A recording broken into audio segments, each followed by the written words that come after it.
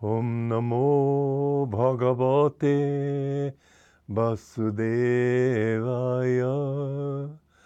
Om Namo Bhagavate Vasudevaya. Om, I bow to the Lord Vasudeva. Joy to you, friends.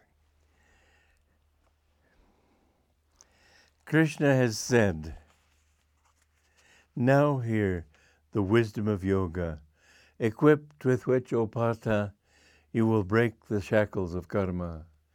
And then in stanza 40 he says, in this path of yoga action, in other words, there is no danger of unfinished business, nor are there latent within it the opposite, cancelling effects of duality. Then he goes on to make the statement that Yogananda many times repeated to us. Even a little practice of this religion will free you from dire fears and colossal sufferings. In parenthesis it says, which are inherent in the unceasing cycles of death and rebirth. Now, the opposites in the body are the reactive process that makes you think, oh, this is great, oh, I don't like that. That completely involves you in the world around you, such that you can't, if you talk to the worldly person and talk about going inside, he won't know what you're talking about. Really, this is why Jesus said, don't cast your pearls before swine. I hope I'm not doing that with this program, because I have no control over who's watching it, and I don't want to call you swine. I, in fact, have the deep-seated belief that everybody, because everybody is a child of God, everybody has this wisdom deep in his own nature. And so I am not looking for the kind of peace that Jesus was talking about. I'm willing to throw these truths before you, but I know that many people will laugh at it, and that's not my problem. I know what I'm talking about. If there's a story that Yogananda told about a frog that was enjoying a vast lake, and every now and then he would wonder, because he would hear over on the other side of a sand dune lots of croaks, and he was wondering, what are all those frogs doing there? Maybe I could somehow tell them about this lake. So he went hopping over the sand dune and came down into this little puddle, and he saw a whole crowd of frogs all trying to fight with each other to get at the water. And he was saying, my dear brothers and sisters, where I live, there's a whole lake. Everybody could enjoy it. The lake could accommodate all of you. And they cried against him as a imposter, madman, whatever excoriation they could think of. And then the king of this group of frogs said, you mean your lake is this big? And he jumped across 1/4 of the pond. Oh, it's much larger than that. You mean it's this big? And he jumped half the way across. Oh, come on now. You don't know what you're talking about. This lake is infinitely larger. You mean your so-called lake dares to be this big? And he jumped all the way across the pond. And the little frog from the lake said, no, it's far, far larger than 1,000,000 of these lakes.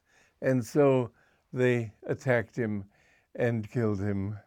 And this is the fate of so many great saviors who come into this world and try to tell people that there is so much more that they have to look forward to. But they say, does your kingdom of God dare be this big? And finally, when the master dies, as often as not by execution, then they take his teachings and whittle it down to size. No, it can't be that big, but it's this big. And so they insist that they're true Christians, because if you live in the right way, you won't go to hell and suffer for eternity. Just think, eternity of suffering. What a barbarous concept. Just think of somebody, I've mentioned this before, it's worth talking about. Think of somebody who is born into a slum. And he grows up in this slum, and all the people he knows are, they tend to be thieves and so on. He, in self-defense, joins a gang. And at the age of 18, and he engages in a gang war, and he kills a few people, and then he gets killed. Well, imagine where he goes according to standard dogma. To the wrong place, shall we say. Okay, then let's say that 2 billion years down the road, somebody looks at him and he says, this seems like a fairly decent chap. I don't know what's the matter. He said, what did you do to get down here? Well, gee, I can't quite remember. I mean, after 2 million years, will you remember killing a few people in a street brawl? It's so absurd to think that as I've said several times, a finite cause cannot have an infinite effect. If you do wrong in this life, you may pay for it in some way in the other world and in this world, and you'll have to pay off that karma. But to think that it's eternal, and to think that God should get angry with you for doing it, what chance did that poor boy have in the first place? Why should God be so bigoted? You see, what Christians have done is they've turned Christianity into churchianity. They have tried to tell the world of Christians that Jesus had this little church. What's outside the church is not true. Only what's in the church is true. And what the church teaches is true. And anything that is actually the modern Pope, the Pope today even believes, as far as I can tell, that outside the Catholic Church there really isn't salvation. You can go to a better place, but it won't be real salvation. I don't know all the ins and outs of that dogma, but any of it is absurd. I talked to this Monsignor who was trying to sort of create a bridge between, or to discover a bridge between his teachings and beliefs and mine. And he said, well, no, it's not absolute. But finally, he couldn't get around that thought of it's being the only way. Anyway, I won't go into all that. I will say that some days afterwards, he phoned a friend of mine and asked me to pray for him. So he'd felt something from me. But the thing is that Christianity, when Jesus talked of heaven, he was not talking of a place where people go and remain forever in this little ego. Christians may not think this is valid.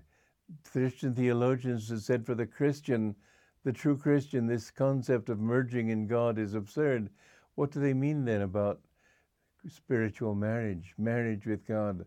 What do they think when the saints say that becoming one with God is like a drop of water in a great vat of wine? The water loses its self-definition and becomes the wine.